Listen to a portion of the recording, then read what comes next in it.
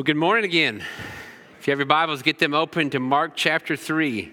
If you do not have a Bible, Grace, and then the seat back in front of you, get to page 889. You'll be with us in Mark 3. I want to thank Grace and the team for leading us in worship this morning. And go ahead and be in prayer for Brandon. He's got a team at Twin Lakes right now with all the teenagers. They're at winter camp and have been there all weekend, and they'll be back this evening. And we trust the Lord is doing a pretty marvelous work for them there.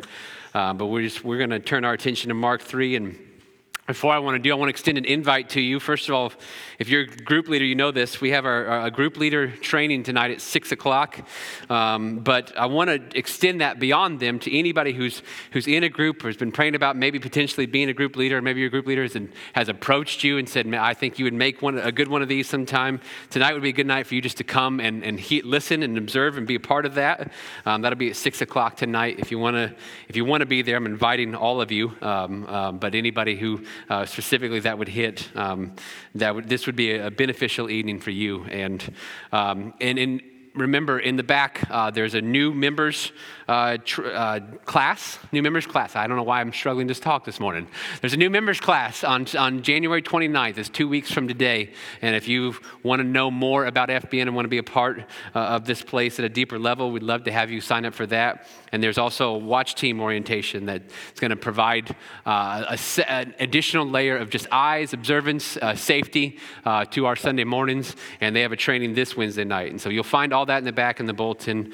So please take note of that. And I'll trust that you will follow up on those things. And I'm going to ask you to turn our attention together to Mark 3 and ask you to join me in a word of prayer. So let's pray. God, we are so incredibly grateful for the chance we have to open your word, for the chance we've already had to praise you and to worship you. And we know that you've already met us in that. You promised that where two or three gather together, you're right there with us. And so we pray you bring that home now by speaking through your word, by moving mightily through your spirit. I pray that it would move unhindered through this place, that we would respond to whatever you reveal to us today, and that you, God, will get the glory from all of it. We ask this in Jesus' powerful name. Amen. So I know we just wrapped up the holiday season, and some of you aren't ready to think about Christmas again yet. But I want to do just an exercise this morning where I want you to imagine yourself as a child again. Okay, you're a child in a pretty big family. You've got brothers and sisters, and it's Christmas morning. And you wake up, and you're all excited, and you go and you gather around the tree with your family, and you're pumped to open presents, and you watch as your parents hand a present to each one of your siblings, and they open one, and your anticipation grows that your turn's going to be next. But then they hand a second present to your brother or sister, and then a third, and a fourth, and a fifth, and you're sitting there, and you haven't opened anything. And you begin to get nervous, and you think, well, maybe they got me something really big this year. These guys are just all opening their small ones. Maybe there's something huge is coming my way. And then you hear your parents say, last gift, and they hand it to one of your siblings. And you watch as they're all excited about their gifts, and they're playing with their brand new toys, and you're sitting there, and you got nothing at all. And it's really kind of hard for me to paint that picture for you, because that is what Christmas morning was like for me in the Parks household. Every year this happened. And what's worse is that my parents, they never even explained it, right? I think they just liked playing the mental games. Now, I need to tell you now it's a joke, because I tried this in the first service, and there was a lady that was just horrified. Like, she almost started weeping. I was like, that's a joke, right? I'm just kidding. Like, my parents are not monsters, right? But I made that joke. I told you that hypothetical scenario because I wanted to point to a real one, okay? Where there's a feeling, a reaction that many of us in this room have been tempted to have or have had. And it's one of those feelings, one of those reactions that we would never tell anybody about. Right? We might not even admit it to ourselves because we'd be embarrassed to say that we feel this way. Or we likely know it's wrong to feel this way, but we can't help but feel it. And what I'm talking about is this. We're going through the book of Mark together as a church, right? We're in chapter 3 today, and the reason we're in chapter 3 is because we were in chapter 1 and 2 before that, and we've gone halfway through chapter 3. So we're not very far in the book, but we've already read about some really incredible things, haven't we? Where Jesus is showing up, and he's changing people's lives in an instant. Fevers disappear. Demons are cast out. Lepers are healed. There are paralyzed people getting up and walking. These astounding and wondrous scenes. You add to it the rise in popularity of a series like The Chosen, where many people, including people in this room, are seeing these scenes acted out well, maybe for the first time in their life. It's a realistic picture of what this looked like. And it gives you this great image of Jesus' power and compassion and wonder. And then you take a look at your life. And you got chronic pain that just won't go away and there isn't a solution to. Financial burdens that just keep weighing you down. Addictions that you just can't seem to shake. Problems that there just hasn't been a solution to. A wayward child you've prayed for years and years and years. And you'd love nothing more than for Jesus just to wave his magical wand and in an instant all your problems are solved like you keep reading about. But it's not happening. You can start there and then build to comparison where you see somebody else whose life and whose influence and whose family or whose ministry just seems more successful than yours. Or others for whom it seems like God is blessing them immensely. Others for whom it seems like they live their lives appreciated and valued and cherished and cheered and loved, and you don't always feel those things. And you're watching all this, and even though you hate feeling it and you never admit it, you start to feel like the kid on Christmas that isn't getting a present when everyone else is. And maybe you're not quite there, but there's a more subtle way that we begin feeling distant from the Lord, where you just lose your passion and you lose your excitement and zeal for God because you've heard all the sermons. You've done all the studies. You know all the important theology, and there's just nothing that surprises you anymore. It's all too familiar. And so you might not feel slighted or forgotten, but what's happened is you have forgotten just how amazingly and unbelievably good God has been to you. Today, I want us to look at Jesus changing the lives of some men. And these men didn't deserve it. They didn't earn it. They did nothing to get this. And Jesus would give them something that all of us, that many of us would envy, and maybe we even probably should. But what I don't want to do this morning is compare what he did in their lives to what he is doing in ours. What I want us to do is marvel at what he did in their lives and allow it to shine a light on what he does for us. And my goal today is quite simple, that we would leave this place united in the fact that we are just blown away at just how good God has been to us. And so I'm going to invite Chris Mathis up to read today's passage. He's going to be reading Mark chapter 3, verses 13 through 19. And if you are physically capable, would you please stand with him to honor the reading of God's word? Bud? Good morning. Turn my glasses up here. Afterward, Jesus went up on a mountain and called out the ones he wanted to go with him, and they came to him. Then he appointed 12 of them and called them his apostles.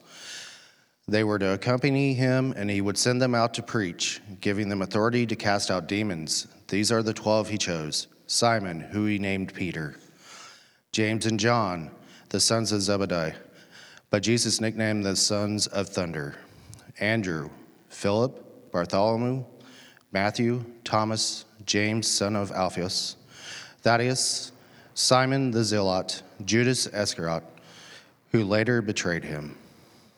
Thank you, Chris. All right, you guys can have a seat. As always, keep your Bibles open there, and any other verses we'll put on the screens for you. But in that passage that Chris just read for you, there's a lot of names listed, right?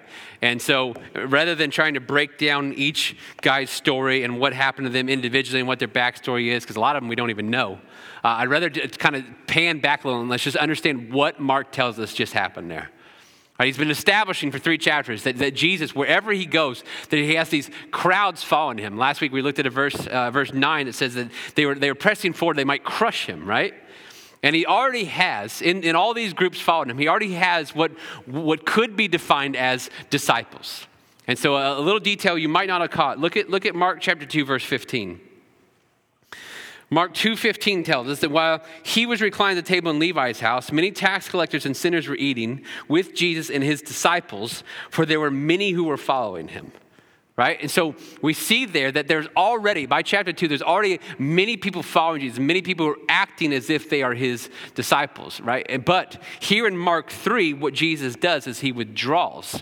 And he goes up on a mountain, and Luke 6 tells us that he prays all night. And then he summons 12 men. He chooses 12 out of this group, and he invites them to an inner circle. For you Office fans, yes, there was an inner circle, all right? And he invites them to a deeper level of commitment. He invites them to a deeper level of following and learning. And verse 14 tells us what he was selecting them for, that he was selecting them to be his apostles. Now, the word apostle actually means one who is sent. And so we're going to see more of what their role is and how it plays out as we go through the book of Mark. And you can see this a lot in later books of the New Testament, like the book of Acts. But first, what we need to see here is that just on a bigger scale, Jesus is continuing to build the kingdom of God. So if you have Mark open, I want you to look back at chapter 1 in verse 15. And if you have one of those Bibles that has the words of Jesus in red, you'll notice this is the first time Jesus speaks audibly in the book of Mark. Mark 1:15, Jesus says, "The time is fulfilled and the kingdom of God has come near. Repent and believe the good news." Right, now, these are the first recorded words of Jesus in the Gospel of Mark. And so that's Mark telling us, right, what Jesus' aim is right off the bat in his gospel. That Jesus has come to establish and build the kingdom of God. Now, to understand this idea of a kingdom is helpful to refer back to the Old Testament, because what God did in the Old Testament was foreshadowing what he would do in the New Testament. And in the Old Testament, God set apart the Israelites as his chosen people to build a nation and kingdom out of. And in the book of Genesis, we read of a guy named Jacob who God renames Israel. And Israel had 12 sons. And from those 12 sons, he formed the 12 tribes of the nation of Israel. And those 12 tribes formed as the foundation. Now, the main purpose of Israel was that the Messiah would come through them. When God decided to set these people apart from Abram's descendants, here's what he told Abram in Genesis chapter 12. He said, "I will bless those who bless you. I will curse anyone who treats you with contempt, and all the peoples on earth will be blessed through you." That's a messianic promise, that all the peoples on earth will be blessed through you. That it would be through the Jewish people, through the Israelite nation, that God would send the Messiah. His son would be born in the line of David, and lo and behold, that's exactly how Jesus came. Now, this is why Jesus was so public and so overt and so open that he was building a new kingdom. Okay, because there was a misconception that the Jews had formed about the Messiah. They came to believe that the Messiah would be sent to bless Israel, that there would be a dominant earthly kingdom. Not that through the Messiah all the nations on earth would be blessed, but just Israel would be. But that's not what Jesus came for. Jesus came to establish a spiritual kingdom through which, as was promised in Genesis 12, all peoples on earth could be blessed. Revelation 7 gives us a picture of the fullness of this kingdom, right, where John got a glimpse of heaven, and here's how he described it. He says, "After this I looked, and there was a vast multitude from where? From every nation, every tribe, every people, and every language, which no one could number, standing before the throne and before the Lamb." That is the kingdom that Jesus Christ came to establish. And so he's building a new nation. He's building a new kingdom that's open to all who would believe in him. And he chose 12 apostles, right? It's the same 12 number as the foundation of the old nation. These 12 apostles will form the foundation of the new nation. Now, he chose these 12 for 3 awesome purposes. And Mark lets us know what they are. Right. Now, we got to admit, this far in Mark, we haven't been told a lot about these guys. And for some of them, you need to know you're not going to read much about them at all in the entire Bible. And there's one question. You can look through it. I'll just save you the time. There's one question the Bible never, ever answers, and it's this. Why did he choose these 12? Never even bothers to answer it. Because the reality is that anyone would be undeserving. But Mark does tell us here what Jesus chose them for. And he lists three distinct purposes, and they're all great. And the first one he says in verse 14 is that he chose them, he set them apart to be with him. Now that's a simple phrase, isn't it? But it's powerful. He was giving these 12 access that others would not have. Right? They would get to travel with Jesus. They would get to talk to Jesus. They would get to eat with Jesus. They would get to be with Jesus. They would go where he goes. They would see what he does. They would hear what he taught. They would observe him closely, see what he modeled, learn from him, and just experience him. I cannot state enough for you how immense a privilege this was. God literally came to earth in human form, and these 12 guys got the most unbroken access to him. Can I tell you the single most exciting thing about heaven to me will be seeing Jesus? We've seen the one that I've believed in, the one that I've prayed to, the one that I've trusted in, the one I've served my entire life, but never got to see him face to face. I'm more excited about that in heaven than anything else. And these guys got unbroken access to it. Secondly, he chose them so that he could send them out to preach. That's what Mark tells us in verse 14. It's why the word apostle means to one who's sent. They weren't just supposed to learn from him, you see. They weren't just supposed to watch his example. They were then put into action what it is they learned. They were then to live out what it is they saw. And this is the beginning of the model of the entire kingdom of God that has been built upon, right? That what you have learned, what you've received from others and received from the Lord, you then invest in others who would then share that and pass it along, and they can receive it and then share it and pass it along. Right? It went from Jesus to the 12, to the early apostles, to the early church leaders, and now we read this in 2 Timothy chapter 2, where Paul tells Timothy, what you've heard from me in the presence of many witnesses, commit to faithful men who will be able to teach others also. This is the model. This is the design of God's kingdom. Can you imagine going through the rigors of something like medical school and then never practicing medicine? Can you imagine going through the time of learning a skill and never actually using it? Imagine as a child being sent constantly to really intense golf or tennis lessons and then never playing golf or tennis. It doesn't make sense, does it? The kingdom of God is built upon modeling and multiplying, that we take what it is we've received from the Lord and what it is we've received from his people, and we put that into action and invest it into others, and then they do the same. That model started right here with these 12 that were chosen for this role. That they would not just be with him, they would go out and preach and share what they learned. And thirdly, in verse 15, it says he chose them to have authority. Now, Mark specifically mentions that they were given authority to drive out demons. Now, elsewhere, Jesus himself will mention that he gives them authority to heal, that he gives them the authority to teach, and he gives them the authority to lead the church. Because after Jesus' ascension, if there wasn't a plan in place, there would be a leadership vacuum. But Jesus foresaw this, and he gave his authority, gave that authority to the apostles. And I want you to, the early church noticed this and responded to this as well. Acts chapter 2, this is talking about the early church. They devoted themselves to the apostles' teaching, to the fellowship, to the breaking of bread, and to prayer. Do you see the reverence they gave them? They were devoted to these guys' teaching, because they had borrowed authority from Jesus Christ. You see, without having the full revelation of God's word that we have sitting in our laps this morning, there would need to be something to validate their ministry. There need to be something to validate their teaching. And so Jesus gave these guys authority to do things that you and I won't ever be able to do. And it wasn't because they were more special than us. It was to give validity to their teachings when they shared what Jesus taught them. And so he calls them out. He sets them apart. 1, to be with him. 2, to go out and teach what they had heard. And 3, to give them authority. And this idea, this role would be a tremendous honor for these men. And let's be clear, they didn't earn it. Okay, there wasn't some disciple school, right, where they graduated the top 12 in their class, right? They didn't go through some sort of first century reality show where they competed and they beat everyone else. They did not deserve these roles. And if you don't trust me on that, just stay with us as we go through Mark. You'll see it clearly. There's nothing that they did in and of themselves to get this honor, and yet Jesus chose them. And he gives them this honor freely. And they would see things that no one else has ever seen. And they will hear things that will make their hearts beat out of their chest. And they will experience God working through them in unique and specific and amazing ways. Their lives will never, ever be the same.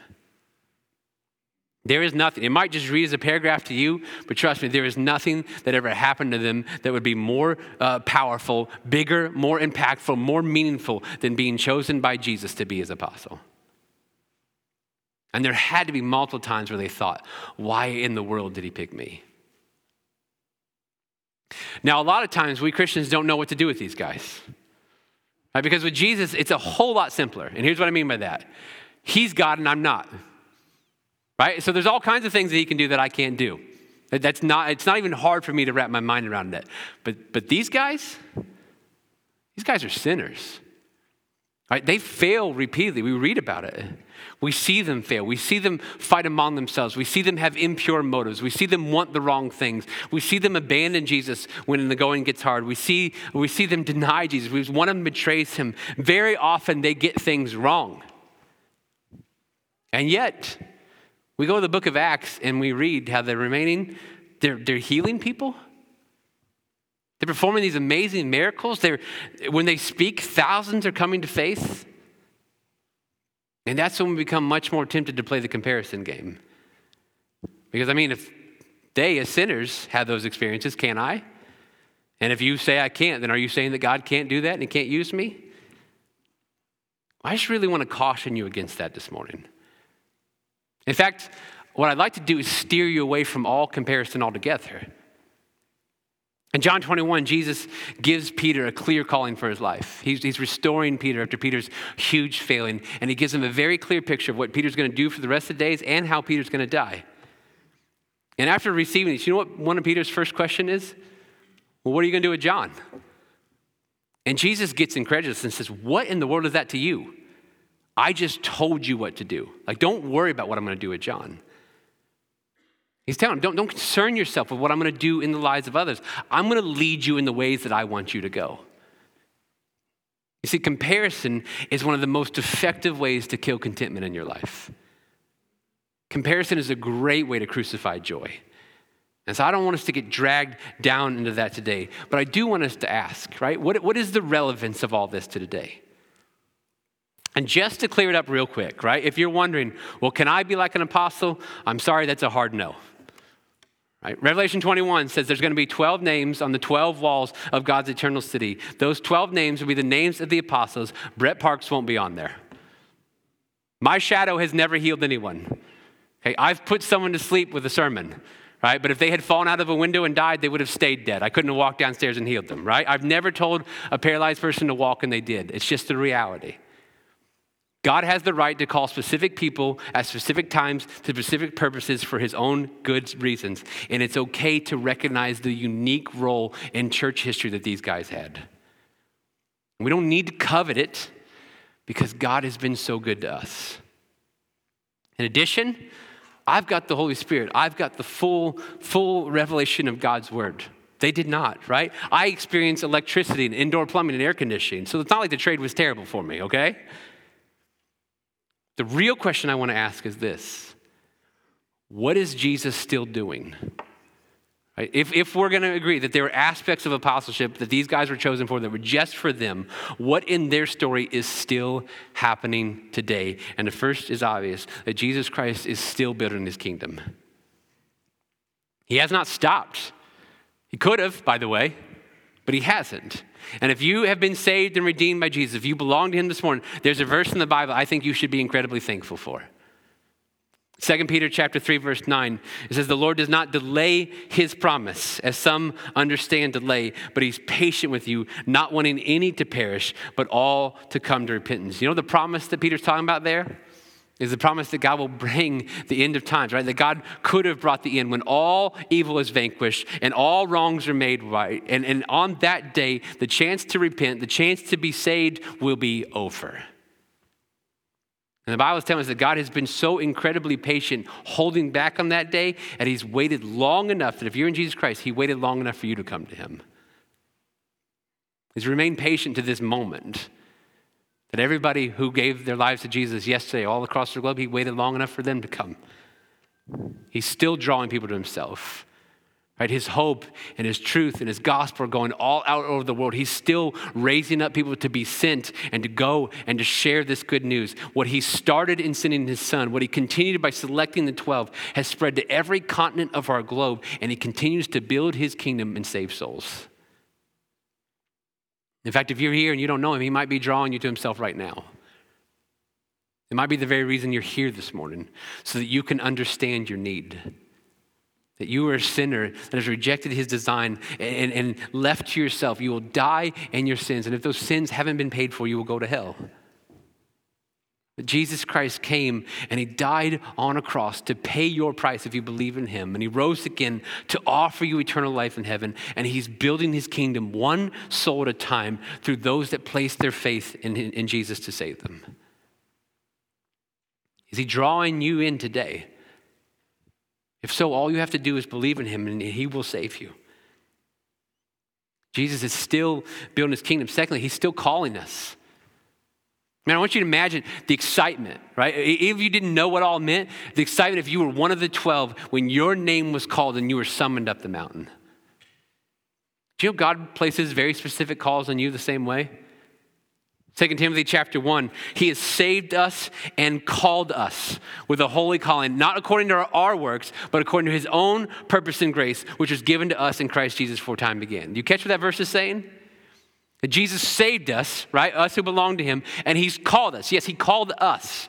And he didn't call us because we earned anything. He didn't call us based on anything that we'd done. Remember how the apostles had done absolutely nothing to earn this role? It's the same for us.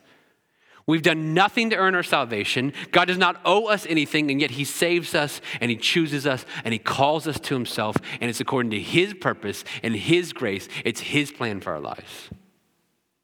And so what this means is this: if you're in Jesus Christ, this is your story. That God shaped and formed and created, and he placed you and me. And our response to that was to reject him. Our response to that was to be selfish and prideful and decide that we knew better than he did.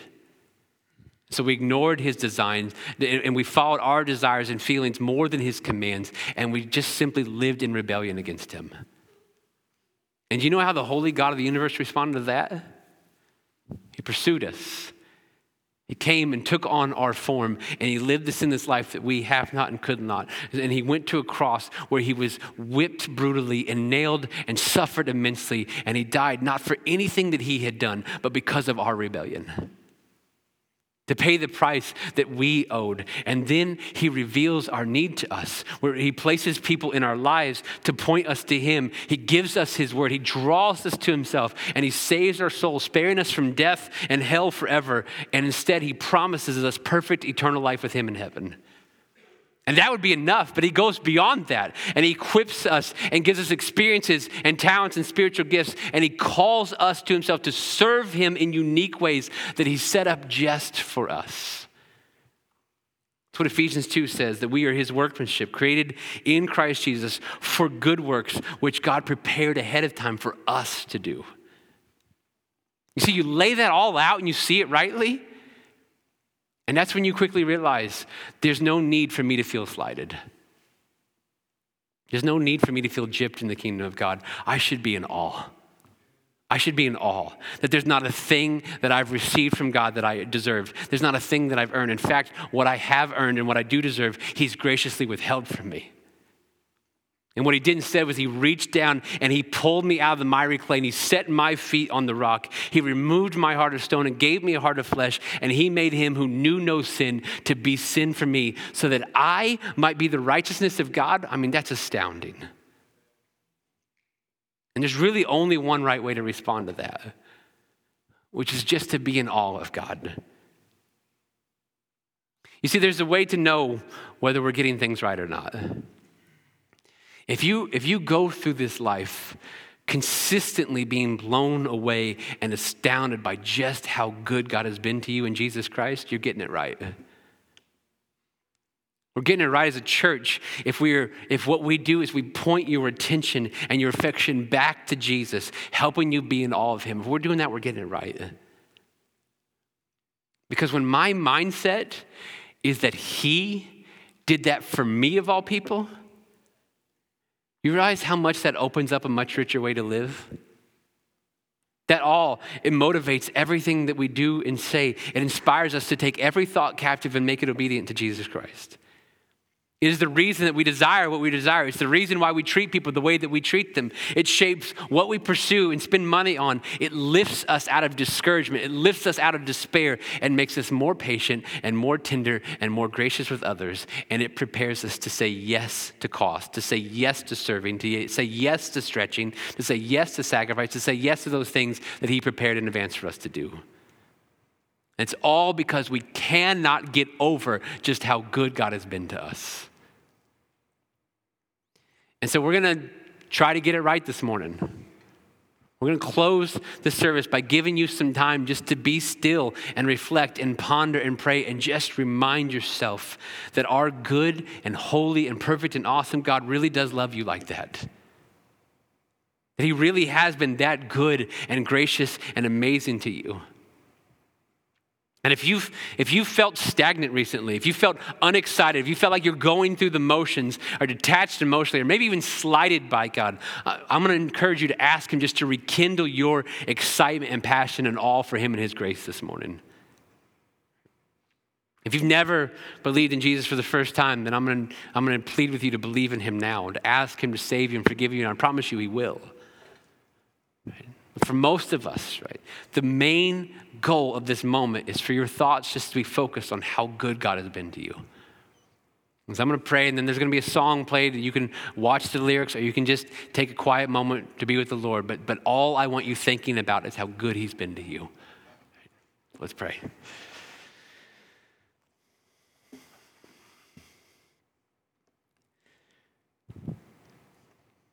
Father, the very definition of grace is unmerited favor. And Lord, you've showed it to me again and again and again and again.